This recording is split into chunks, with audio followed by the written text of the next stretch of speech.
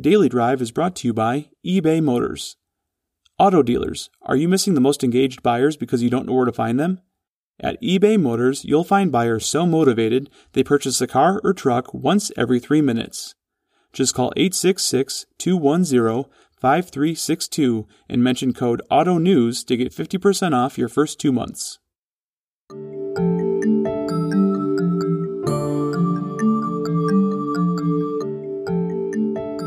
Hi, everyone, and welcome to Daily Drive. I'm Steve Smith with Automotive News. It's Tuesday, March 30th. General Motors' cancellation of the EV1 was a tragic mistake. So much so, says Sandy Munro, CEO of automotive engineering consultancy Munro & Associates, that had the company kept the program alive, Tesla might not exist today. Instead, Munro believes that the automotive industry sat on its hands too long when it comes to electrification, and that today, incumbents like GM, Ford, Stellantis, and others are 5 to 10 years behind new players like Tesla and Rivian, as well as electric vehicles being designed and produced by the Chinese manufacturers. Munro does believe the tipping point to electrification is near, as soon as 2028, and aligned with some automakers' recently announced intentions to go all electric around 2030. He also believes that tipping point will first happen in Asia, then across Europe, and finally in the US, noting China specifically and the government's long-term support of electrification as part of its economic strategy. What's driving the push to electrification? In Munro's opinion, it's young consumers, who he says are passionate about environmental and social issues and known to be a generation that base some purchase decisions on a brand's support of those issues. These kids are going to be 25 years old in 10 years, and none of them are going to want to drive a gas-powered car, says Munro. What else is driving the future of electrification? What is Tesla doing to help shield the company from certain supply chain risks? What's the most significant roadblock on the way to electrification? We've reached Munro & Associates CEO Sandy Munro at the company's headquarters in Michigan. Sandy, thanks so much for joining me today on Daily Drive. How are you, sir? I'm well. Everything here is golden. Yeah. Thrilled to have you on the show. So let's hop right in. What's your assessment of the current EV market? We've seen a lot of news, a lot of pronouncements about going full EV and product lineups. Are we approaching a tipping point to EVs? Well, in 2019, I made some very unpopular speeches, and I did it basically around the world. I gave the same speech in Japan as I did in Korea. I did 2 in China, another one in Singapore, one in Qatar, and a couple in Norway, and then Britain, and then back home. And in those speeches, the unpopular slides were the ones where I said that the crossover point in sales between EVs and HEVs versus ICE is going to be 2030. All the folks thought I'd lost my mind. And now I'm saying 2028 because I believe that things are going to happen a lot faster. I mean, I just saw the Stellantis report saying by 2025 they want to be a totally electric vehicle. I'm sure that they're going to have HEVs in there as well, but that kind of sums it up. And then when I was in Norway, actually when I was in China, I was supposed to be the keynote. And what wound up happening was the keynote turned out to be Chairman Xi. He interrupted. I couldn't say anything about that. So anyway, he interrupted with a video, and he basically said, "I know that this is a big EV conference, and I'm sorry, but I want to interrupt and tell you that you got to get moving a lot faster." Said a lot of other things, but that would eat up 20 minutes all by itself. At the end of the day, that was the way things started off. And when I was in Japan, I had 500 people in a room, and then there was like 2 other rooms that were being shown the video and audio. And I can tell you the groaning when I put that slide up, it blew them all away. So at the end of the day, I know that there's things that are happening a lot faster than everybody wanted. And I believe that we're going to see by 2028 a huge difference in the way people are looking at how they're going to buy cars in the future. Do you think that tipping point is going to happen equally around the world? Is the U.S. going to lead? Is China, Europe? Where is this going to happen? Where are we going to see this first? the lead is going to be the Far East. China definitely is going to be number one. I'm guessing that in number two position, it's going to be Korea and Japan. Number three, you can't just say Europe, because some European countries are going faster than others, like Norway. But Europe will be, in general, a lot faster than the United States will be last. We sat on our hands too long. It's very difficult to get change in the automotive world. And so I consequently think that we're going to be behind the curve, except for Tesla, of course. Tesla all by itself is like 10 years ahead of everybody. Well, between 5 and 10 years, depending on how fast they move on some of these other new technologies. But right now, they're at least 10 years ahead. We'll talk about Tesla in a few minutes, but let's stick with U.S. and the tipping point. Do you think that the current administration's policies around climate, energy, clean tech, do you think that'll accelerate adoption in the U.S.? Do you think that would move us up from your forecast of us being last in the world and accelerate that a little faster? I think that Biden's already said that he intends to throw between $3 and $4 trillion at this issue. And then he's also talking about tax credits and all kinds of other things to bolster the economy. This kind of reaction is kind of what we saw in China. China also did the same thing. They definitely Chairman Xi definitely put forward his agenda, and that would be in 2019. So there's a few years between 2019 and now. So I think that we've got some serious catching up to do. Now, can we do it? Well, the United States has always worked better when there's a disaster.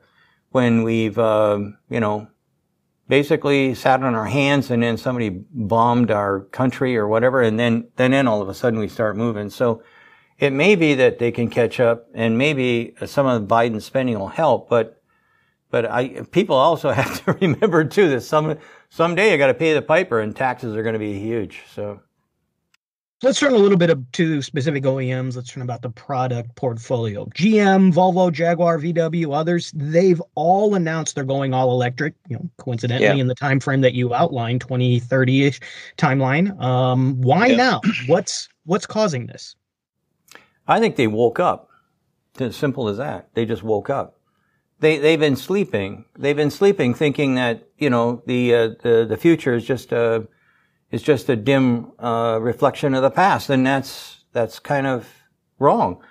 I'll tell you what. Everybody's saying, "Oh, this is going to happen, and we got to save the polar bears and whatnot," but that's all baloney. Think about it. The 15-year-old kid right now is going to be 20 in 2025.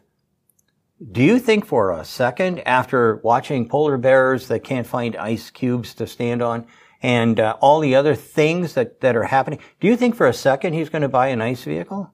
Not a chance.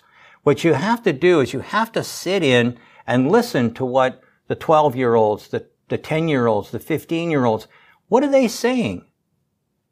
People forget this. They think, oh, well, we're always going to have a big V8. Are you kidding me? How old is that guy? 50? 60? That isn't going to happen. You have to think about what is going to happen in the marketplace, and then what can that 20-year-old kid afford? And that's why I'm big on three-wheel vehicles. But I think that the GMs, the Volvos, the Jaguars, the VWs, the on and on and on, they just kind of like woke up. The kids today are really down on ICE vehicles. It's not true. A lot of what they say is not true, but its perception is reality. So. It's kind of an evolution of this, what we heard in the 2010s of 16-year-olds delaying their desire to get a driver's license on their birthday. And so, to your point, consumers today want different things. They expect different things in terms of social impact from the companies of who they choose to do business with. And maybe electric vehicles is that push to appeal to those younger, more tech-savvy consumers. It becomes curious to me as we think about that. Isn't there a something to be said for continued efficiency of internal combustion engines, the low fuel prices that we enjoy in the U.S. compared to the rest of the world? Isn't there something to say that, hey, these technologies are still viable. They still are able to meet consumers' desires, interests, who might be focused on what's the impact of my vehicle, what's the cost to operate. Is that a factor in this push to EVs?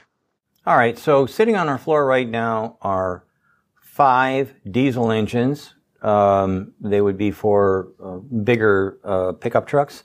We have 4 Class 8 transmissions that would be attached to a big rig. We have 4 gasoline engines that are sitting on the floor, and I don't know if you're aware of it, but I'm an engine engineer.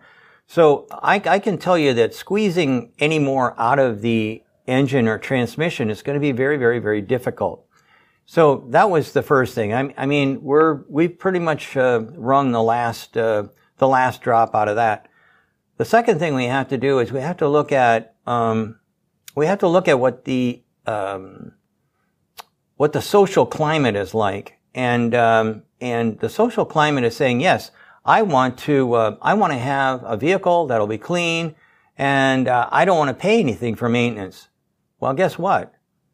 Electric vehicles don't have maintenance, period. There's none. I mean, 0. I've been talking to people who have literally 1 million miles. One guy's got a fleet of 20-something vehicles that he runs from Los Angeles to Las Vegas continuously. He's replaced ball joints and tires, obviously, brake pads and things like that. But he hasn't done anything on this powertrain. Nothing went wrong with his battery. He's still got, I think he said something like 89 or 90% of his battery is still functioning properly. And he's got 1 million miles on these things. I'm sure we could spend an entire hour talking about the service side, right? That higher margin, that higher profitability within the retail network. We probably could spend an entire hour talking about the implications of that. But let's stick with Tesla. You mentioned in the past, and you've mentioned a couple of times on today's conversation, that traditional automakers are behind Tesla. I think you mentioned as much as 10 years. Why do you say that? Well, we've taken apart a whole bunch of vehicles. We've taken apart almost everything that any of the guys that you've got down here already, the GM, the Volvos, the Jaguars, the VWs. And then we also have taken apart quite a number of Chinese, Japanese vehicles, and kind of, we know EVs, and we know what they've got. We know exactly where they are. And what we've done is we've compared them, and there is no comparison. I mean, I've done several different things on our little YouTube channel, and I've talked about, hey, look at this. Here's all the cables that GM has got on the Bolt. Here's what we've got here on the Tesla. Here's what we see over here on the Porsche. This is what Tesla's got. And when you compare the electronics, the wiring, the battery technology, the output, the efficiencies, the electric motor technology, on and on and on. I mean, Tesla's developing they don't go to NVIDIA anymore. They have their own, chips that we can't quite figure out. These chips, and NVIDIA has to give you 3 chips where Tesla can do it in 2. These kinds of things are staggering. And you've got to remember, Tesla's been around here for a while. They've been doing this for how many years? 10, 12 years? Making electric vehicles. Everybody else is kind of like a newbie on the block. It's not, I mean, if GM would have continued with the EV1, if that wouldn't have been crushed, and that was crushed by Wall Street, I believe, and I don't want to get into that, but anyway, that was crushed on Wall Street, I think, and if they would have kept that going, if they could have continued to look at battery technology, like we started out with lead acid, then we got nickel metal hydrate, but if they would have continued and put in lithium ion or something like that, I mean, just think about how far ahead they would have been. But instead, I mean, they fired Bob Stempel and a whole bunch of other guys and went back to, hey, good old fashioned what I call it, ICE vehicles. And quite frankly, that was a pivotal point that GM could have basically dominated this market completely. Nobody else was thinking about that. It's a tragic mistake. You talk about, Tesla's ahead. Now we're seeing this emergence of the Bytons, the Neos, the Rivians of the world. How do they stack up? I mean, are they the next Tesla in a position to leapfrog even, the market leader as you described them in Tesla? How do you view these new emerging players? Okay, so we've had a chance to see pretty much all the vehicles you just mentioned. So we know what's going on there. I can tell you for sure that the big guys in town, BYD, BJ, Beijing Automotive, their EV group, BJ EV, Geely, all these guys, they're going gangbusters, and they're way ahead of their U.S. counterparts.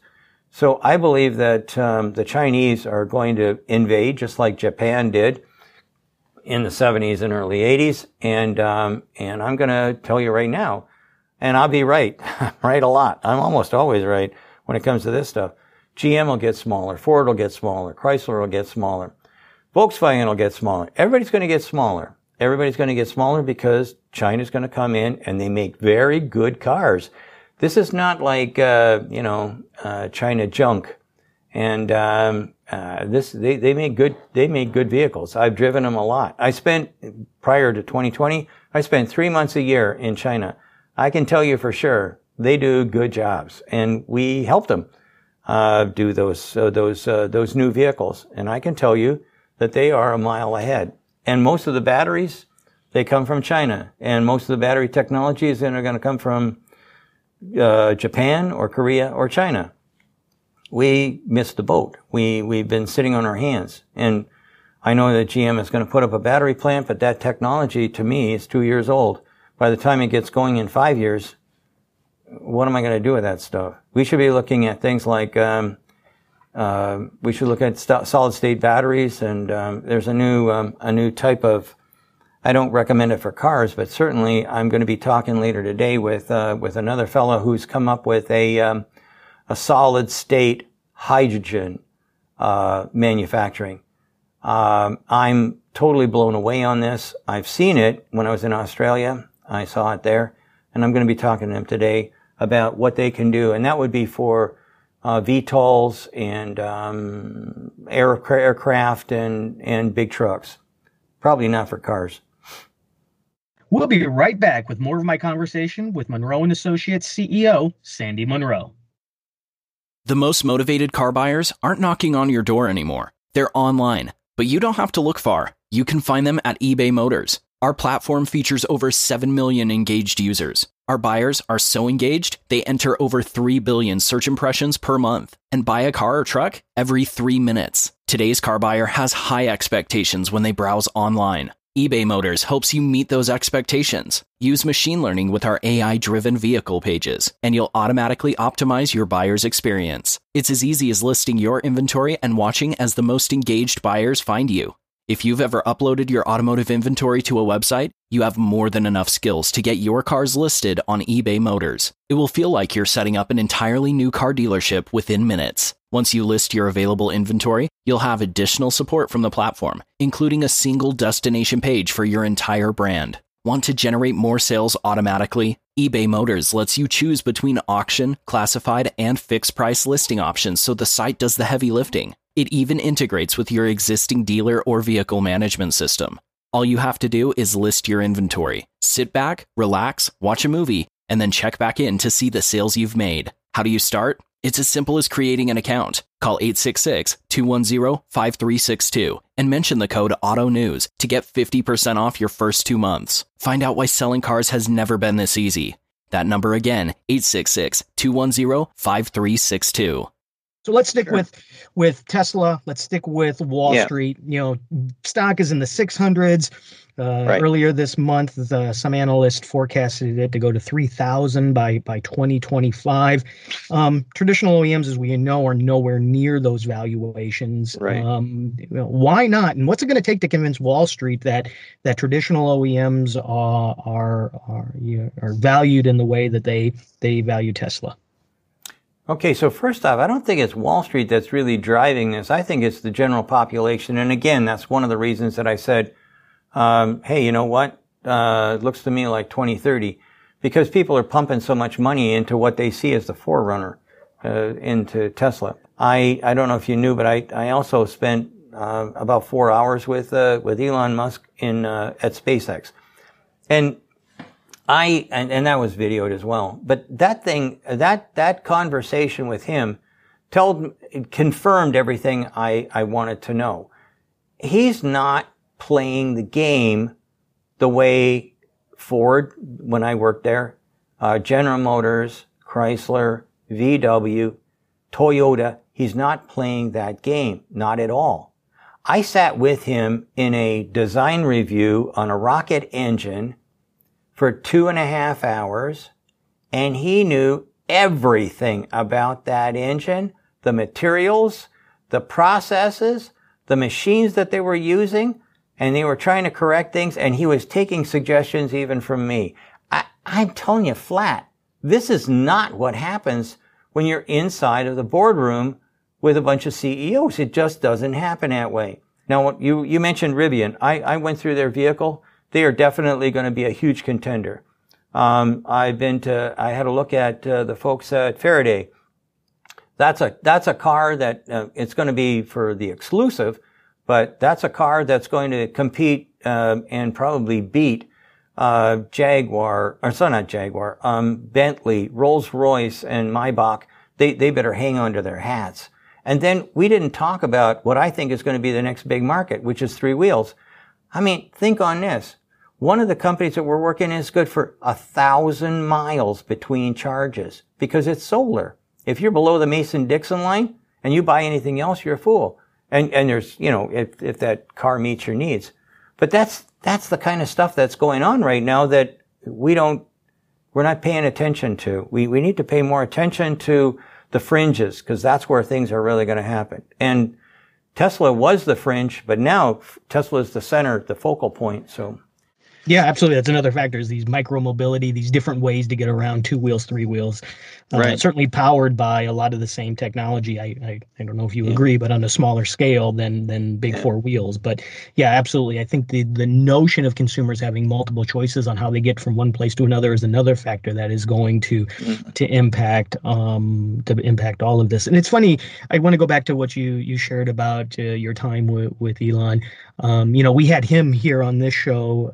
Jason interviewed him, within the last year. And it was interesting because if you go back and listen to that, the conversation started with looking back at when he joined the agenda in the World Congress, Automotive News World Congress stage, I think about 5 years prior. And Elon's question was interesting. He actually asked Jason a question. He said, so how'd we do, right? If you go back and look at what I said on stage in today's conversation, what's my scorecard? What's my report card? Because to your point, I don't pay attention to that was in effect what he said. And so I think that's very interesting, is a reflection of that approach that you just described.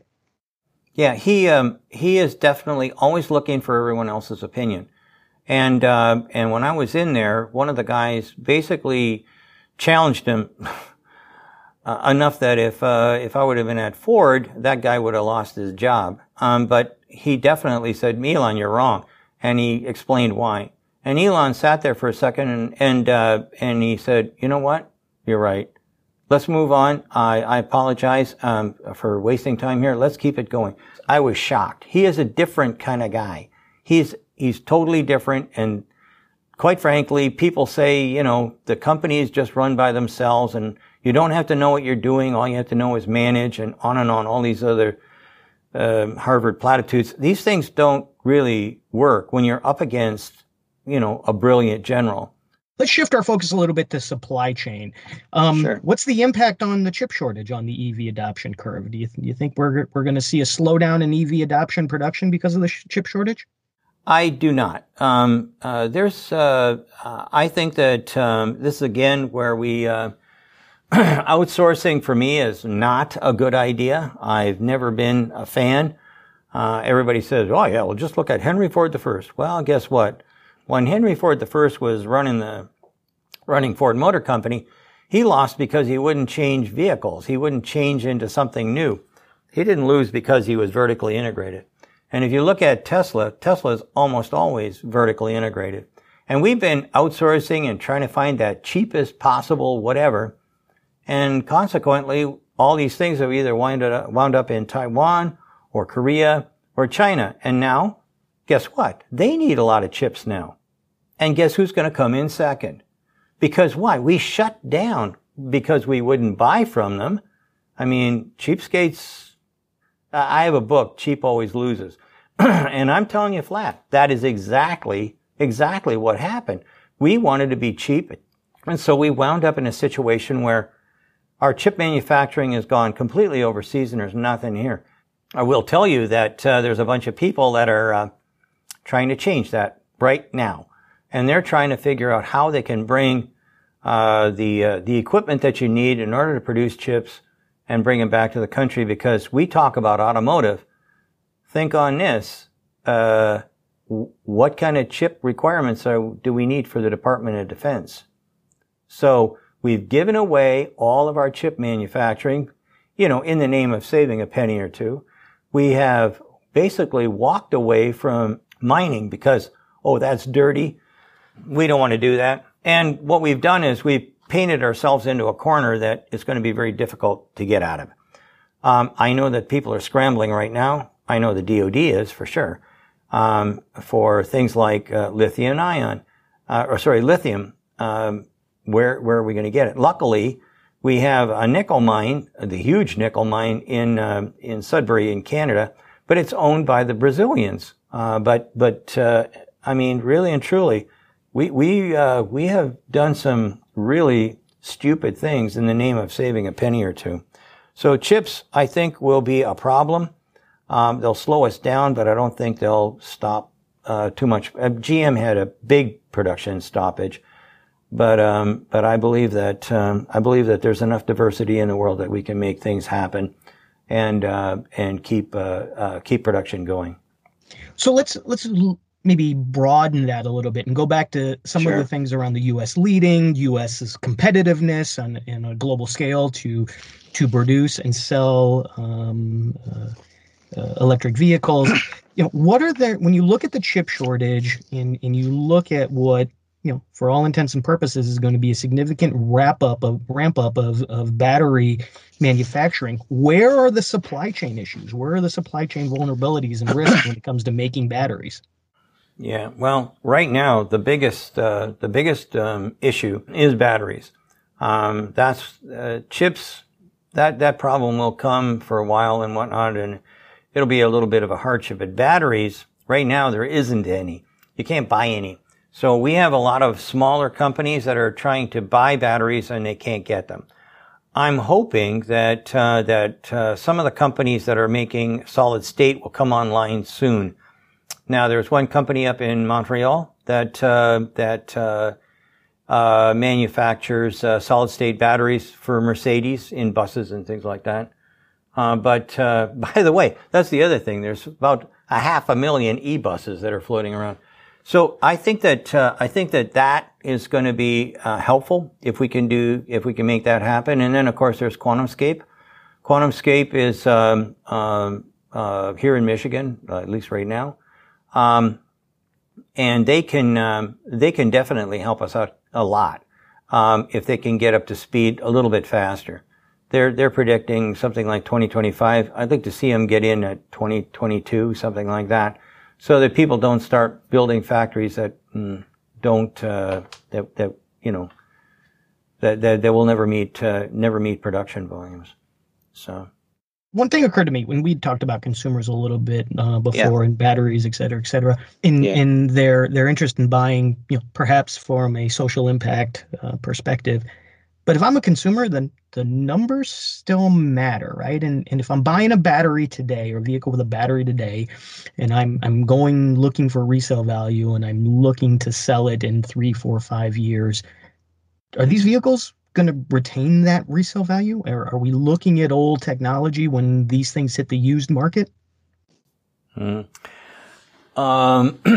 so there's a couple of these guys that have sent me some information, and what they're doing is they're taking vehicles that are, they say that the batteries are no good anymore, and they're bringing them in and they're reconditioning them, and they're going from 40% up to 99%. In some of these cases. So I think that there's going to, like we talked about servicing an ICE vehicle. I think that there's going to be servicing that, where people have done a bad job, charging or running their batteries down to nothing and things like that. These battery vehicles can be fixed, not with a $22,000 battery, but with $5,000 worth of corrections. And like I said, I watched these guys crank it, and I'm totally blown away just by doing some minor things that, quite frankly, I never heard of before. But they did some isolation programs and figured out what cells were bad and on and made it happen.